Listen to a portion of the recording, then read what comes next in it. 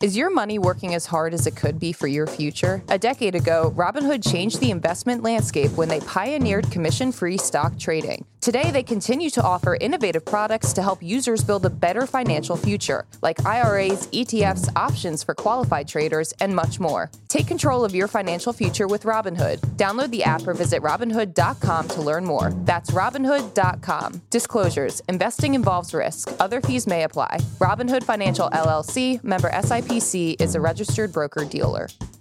Good Morning Brew Daily Show. I'm Neil Fryman. And I'm Toby Howell. On today's pod, at long last, the Elon Musk biography is out. We'll give you the too long didn't read version. And North Korean leader Kim Jong-un is in Russia for a rare international trip. We'll take you aboard the mammoth bulletproof train that got him there. Then Twinkies have a new home after a delectable mega merger between two iconic snack brands. Plus, a new Catan-themed cookbook is dropping today. So start thinking about a recipe you can make with ore, wheat, sheep, brick, and wood. It's Tuesday, September 12th. Let's ride. Neil, we had a heck of a night last night. It was our first live event with Morning Brew Daily listeners, and you all showed up big time. We had a full theater for our advanced screening of Dumb Money. The movie was incredible, so was talking to the producers, Jessica and Lauren. But my favorite part was definitely meeting people and hearing about their listening habits and actually how they stumbled across the podcast. My favorite story was from a listener who said that she was on a run when one of her podcasts ended, and Spotify just recommended us. So I feel like we owe Spotify one. Shout out Spotify for giving us another listener. Who says all algorithms are bad? Yeah, exactly. And yes, it was such a great time. And before we get into our main stories, I also want to mention that the dispute between Spectrum and Disney that resulted in the blacking out of ABC and ESPN for 15 million Spectrum cable subscribers was resolved yesterday. The negotiation was billed as the battle for the future of cable TV, but in the end, the agreement was not really revolutionary at all. Really, the biggest news was that it allowed Spectrum cable subscribers to watch an epic Monday Night Football game between the Bills and the Jets, and that also kept me up, which is why I am on a little less sleep than usual. Aaron Rodgers did get injured and is not looking good. Classic Neil. Okay, let's jump into our real top story of the day, where we have a good old-fashioned snack merger. Yesterday, J.M. Smucker, the company behind the famous jellies, Folgers Coffee, and other brands, announced it will buy Hostess, the company behind the famous Twinkies, Snowballs, and other brands, for a tasty $5.6 billion. If that feels like a lot of money, it is. The deal prices Hostess at $2 billion more than its current market value, but it could end up being a bargain down the line because, Neil, the snack business is booming. Hostess revenues jumped 50% from 2019 to 2022, and for Smucker's, its indulgent snack lines have grown 20% faster than its healthy ones in the last 3 years. Neil, I am a big Hostess fan and a big Smucker's fan, actually, so this is like an MCU crossover level event for snack lovers like me. Do you think it's a good deal, though? I am not deep in the company's financials, but looking at what analysts had to say, it does seem like they think Smucker may have overpaid for Hostess, $5.6 billion for a brand that maybe have reached maturity in terms of its growth trajectory. So, you had analysts at JP Morgan being like, this is definitely better for Hostess than Smucker. For Smucker, it's like, well, we're really betting on the snack boom that has happened over the past couple years during COVID, really extending into the future. So putting on my analyst hat, it seems like they may have overpaid. Yeah, and there's also some kind of weird synergy, asynchroncies. I don't know if that's a word, but it's basically that Hostess has a bunch of snack brands that have a long shelf-stable snacks, as they're called. Remember, the joke is that Twinkies, if the apocalypse happened, Twinkies would still be on shelf. I looked it up, though. It's 45 days. 45 days, but there was one found that was on a shelf for 42 years, and it was still That doesn't mean you can eat it. It was not edible. It just means it has some sort of structural integrity. But they were kind of looking at the two brands, and they see that Smucker has they have more perishable snacks, and so it is not quite the same synergies, like it's not the same supply chain. So some of those, usually when we see these snack brand mergers, it's all about like building up their supply chain and their distribution network. So there could be some issues on that front here. I didn't quite get that, though. Isn't peanut butter and jelly, or isn't like peanut butter, that is a very shelf-stable product. I mean, Smucker's has a bunch of brands as well, but yeah, and some of them are in the freezer aisle versus just the snack aisle. So just some synergy issues. That's all I'm bringing up. That is honestly that whole grocery store layout is my favorite part about this, about how CPG industry people talk about the grocery store, and they said that this deal allows Smucker to move into the center aisles, which have been growing a lot more recently because.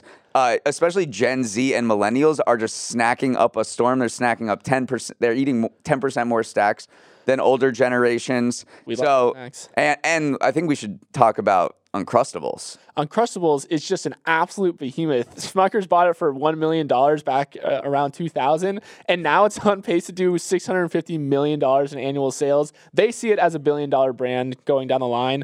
I love Uncrustables. Like I would die for Uncrustables. They're just the perfect snack food in my mind. And they're crushing it. So we'll see whether this pays off for Smucker. Definitely will take a few years to play out. Our second story, it's Elon Musk Book Day. The biography of the business mogul by author Walter Isaacson is released today. And in it, Isaacson explores the psychology and motivations of potentially the most powerful person on the planet.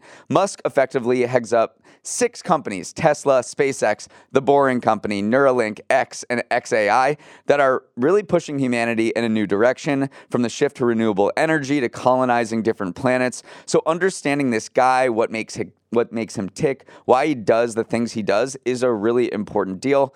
So to learn about the man behind the tweets, Isaacson spent 2 years next to Musk's side, following him through his Twitter acquisition, the birth of more kids, and his outsized role in the Ukraine war. Toby and I haven't read the book yet, admittedly, but we have been reading all of the excerpts and interviews, and there are so many juicy tidbits to chat about. Where I want to start is this idea that a single person can change human history, because Elon Musk sure thinks that of himself. He has an epic sense of himself, Isaacson writes, almost as if he's a comic book character wearing his underpants on the outside, trying to save the world. And here's a good example. After SpaceX successfully sent a crew into orbit without a professional astronaut aboard in 2021, Musk reflected about the achievement to Isaacson.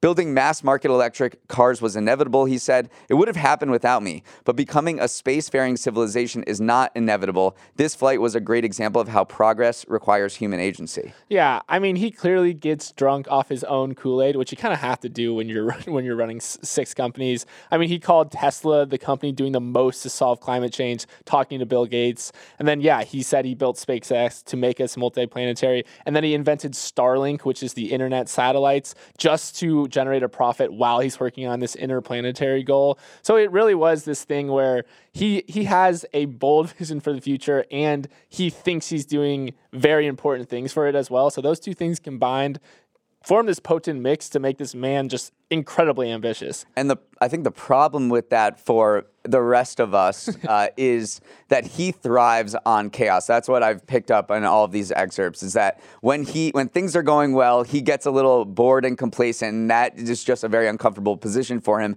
And you can see this in the episode about his takeover of Twitter, now called X. It does seem like he did it because things were going pretty well at Tesla after a few rocky years, and he just exercised some stock options that left him with $10 billion in his bank account. He loved Twitter, and so he called up his friend and was like, his banker friend was like, what do you think about me buying Twitter? And we all know about the chaos that's happened ever since. So the problem, he's extremely ambitious, but he does also seem to get, very antsy when there aren't a lot of conflicts going on, which seems to be a little bit problematic because he's so powerful, and when he gets into a conflict, there are a lot of ripple effects for the rest of the world. Yeah, he loves being in fight or flight mode. He loves having his back against the wall, and sometimes he'll just manufacture chaos in order to have that feeling. I also loved one of the excerpts that he loves video games, and he got obsessed with this strategy war game called Polytopia, which is like this really low-res kind of low-quality video game, and he was playing it during meetings, during family gatherings. He was late for some meetings just for this video game, and he said his reasoning for why he was so good at it was like, I'm just wired for war, basically. So he has this idea of himself as kind of like that wartime CEO. He loves war strategy games, and he sees himself almost as like a general. Yeah, Isaacson said that his favorite historical character is Napoleon. So there's a lot to unpack there. Yeah, no, I definitely want to read this book. Musk is just a hugely complicated, consequential character for our society right now. So it behooves us to learn more about him. Big word alert. Okay, moving on to our third story. North Korean leader Kim Jong-un arrived in Russia today. No one knows exactly what he's up to, but U.S. officials expect he's going to meet with Vladimir Putin and discuss an arms deal that helps keep Russia flush with weapons as it continues its war in Ukraine.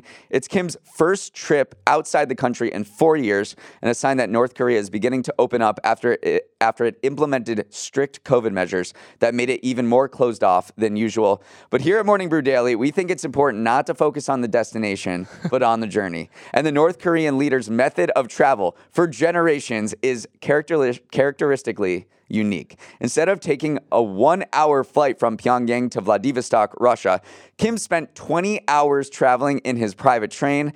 That's because this train is not like the Amtrak Northeast Corridor. It's a ridiculous 90 cars long compared to Amtrak's typical 9 cars.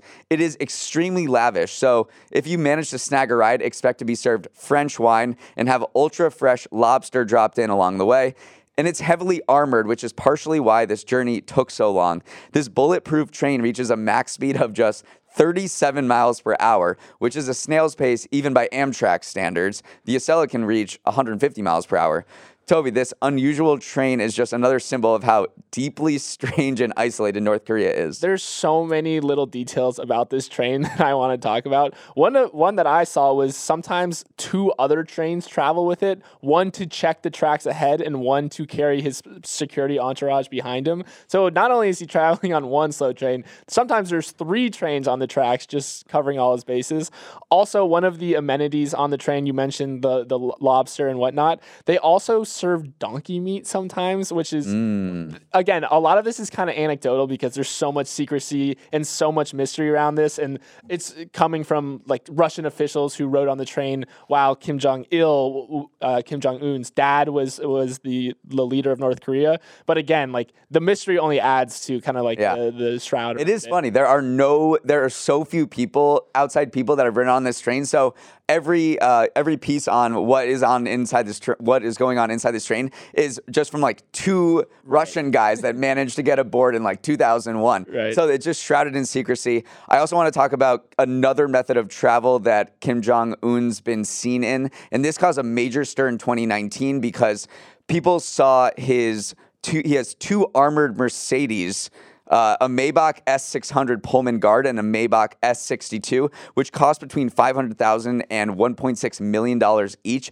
And the international community was like, how did he get that? Because the UN has imposed sanctions for decades on North Korea getting luxury goods. So you had all these investigative teams exploring how these 2 Mercedes vehicles got into North Korea. And it's a big deal because if a Mercedes can get into North Korea, then there are a bunch of other luxury goods that could get into North Korea, and also very, a lot more important things like weapons and things like that. So there was this whole scramble to find out what happened that led to these Mercedes getting smuggled into North Korea when there were all these sanctions in place. And it was a crazy journey from like Rotterdam, the Netherlands, to China, to Japan, to Russia, and then flown in. So probably took a slow-moving armored train to get in.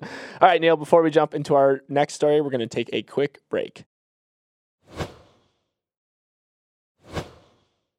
All right, Neil, we are back with another edition of Toby's Trends, where I, a devilish and dubious Gen Zer, educate you, a solemn and sapient millennial, on a trend I've had my eye on recently. And today's trend is all about laxatives and their growing popularity. They're so popular, in fact, that drugstores across the country are actually running out of brand names like Miralax.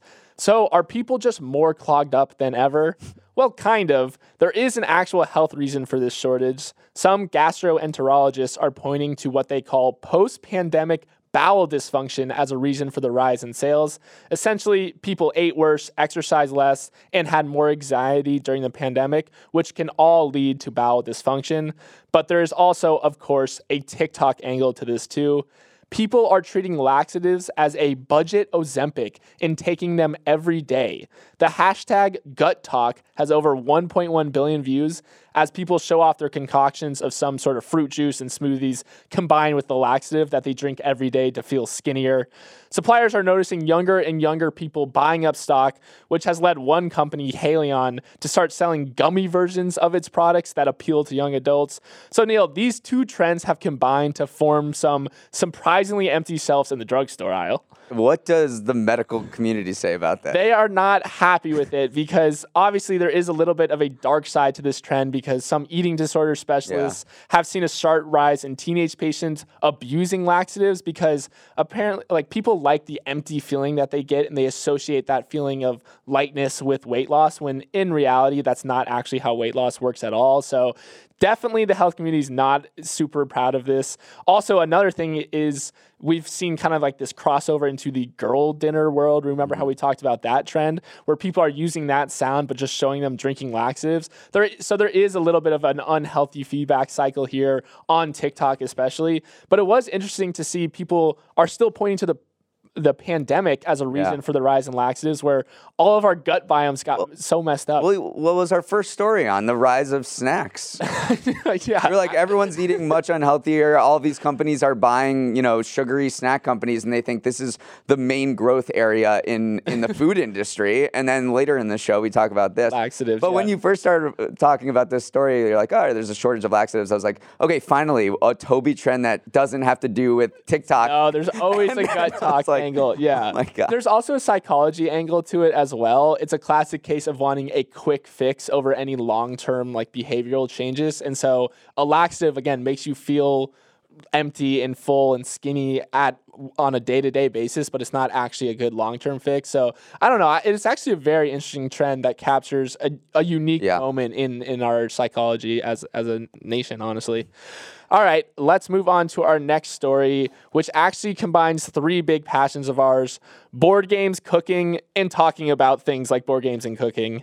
I am, of course, talking about the Catan cookbook that is dropping today.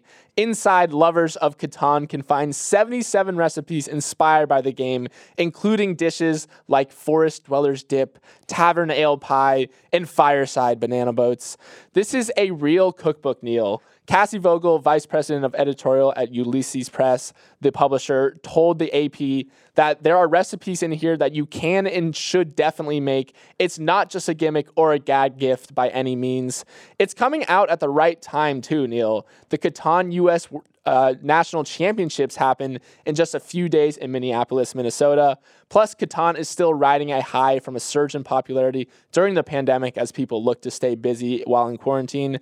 I can't think of anything more in our wheelhouse to discuss than a board game that was turned into a cookbook. Would you buy this as a prolific home chef yourself, Nick? Absolutely not, but I would buy it for... These recipes do not sound good.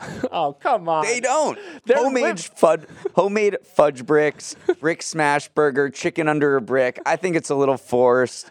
Overnight oats with K-N-I-G-H-T. I like that one. They're punny. I mean, I take my food a little seriously, so I don't know if I would do this, but I knew you would say no. I know. Yeah. It doesn't sound good to me. It's all like medieval food. Yeah. But I do think this is a genius gift. I was just thinking this is gonna. If I had any Catan friends, which I have plenty of, I will definitely give this to them for Christmas. Seems like a really good gift. Yeah, and if I just want to put my marketer hat on for a second, they're doing a lot of things right. One, they're putting it out in tandem with the U.S. World or National Championships, which is a big flagship event. And then two, it speaks to kind of the core of the product, which is gathering your friends, having a good time. Food and board games actually go together very nicely. And then it's also augmenting their existing product where you could totally cook a recipe from this book while playing Catan. So I do think it hits a lot of things and it's this passionate community too. So I could see it having a great holiday season for sure.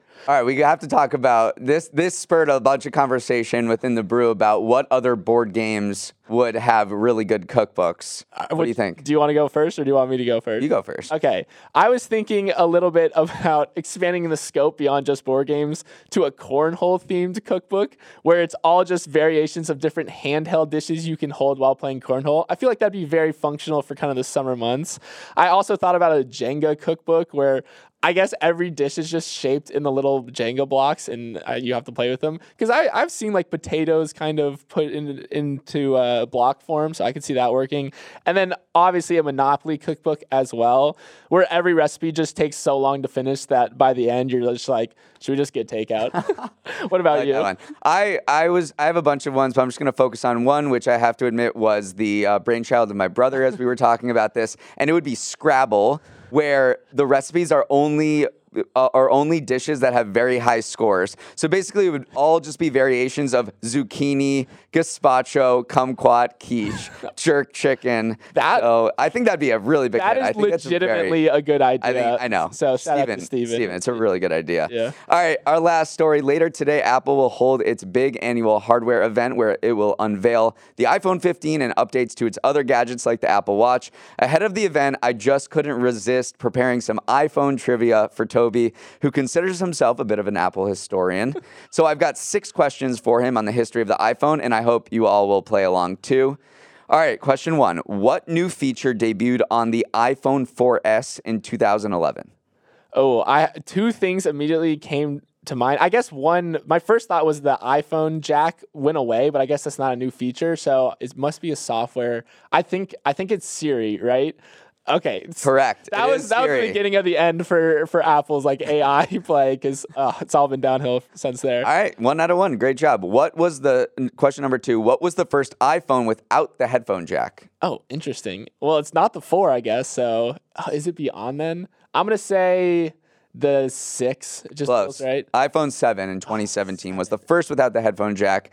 Okay, our third question. Right now, you're batting 50%. Which of the following iPhones is not real? The iPhone 12 mini, the iPhone XR, the iPhone 5C, and the iPhone 9S. Oh my gosh. Okay, I know the mini's real. Okay, there's no way there's an XR, right? What would that even stand for? Man. The Apple fanboys listening to this right now are very disappointed in you. There was never an iPhone 9. Okay. It went from 8 to X. Sorry, I'm yelling at you. Oh man, actually, but there is I do remember that now. Okay, I should have known. What are you, 1 for 3? Still a major league successful batting average here. All right, question number 4. What was the first iPhone that Tim Cook presented as CEO? Oh my God. These are hard questions. You say I'm an Apple historian. I should have brushed up on it. Okay, let's think about, was headphone jack him? Maybe I can use the other questions to inform myself. So let's go with iPhone 7. iPhone 4S in 2011. He's been at the helm for a while. All right, our final question. I'm going to skip the last one. We have 5 questions. This is our final one. Let's end it on a high note. I'll give you this. You can be within $50 here. Okay. How much did the original iPhone cost in 2007? Oh, I know this answer, actually. $499. Let's go. Yeah, okay. I knew that one. Okay, so maybe I ended on a high note. 2 out of 5. Wait, what was the last question? Just so I can get All right, the quickly. 50%. All right, it's not really an iPhone question, but of the top 5 free apps in the App Store right now, 2 are owned by the same company. Can you name them? Okay, I'm either thinking it's Meta, ByteDance, or maybe Google. So it's one of those 3. Okay. Which it is one of those 3. Okay, CapCut and TikTok. I don't think CapCut's up there anymore. All right, I'm gonna go out on a limb here and say it's Google, which is YouTube and Gmail. So close. You got the right company and one. YouTube and Google.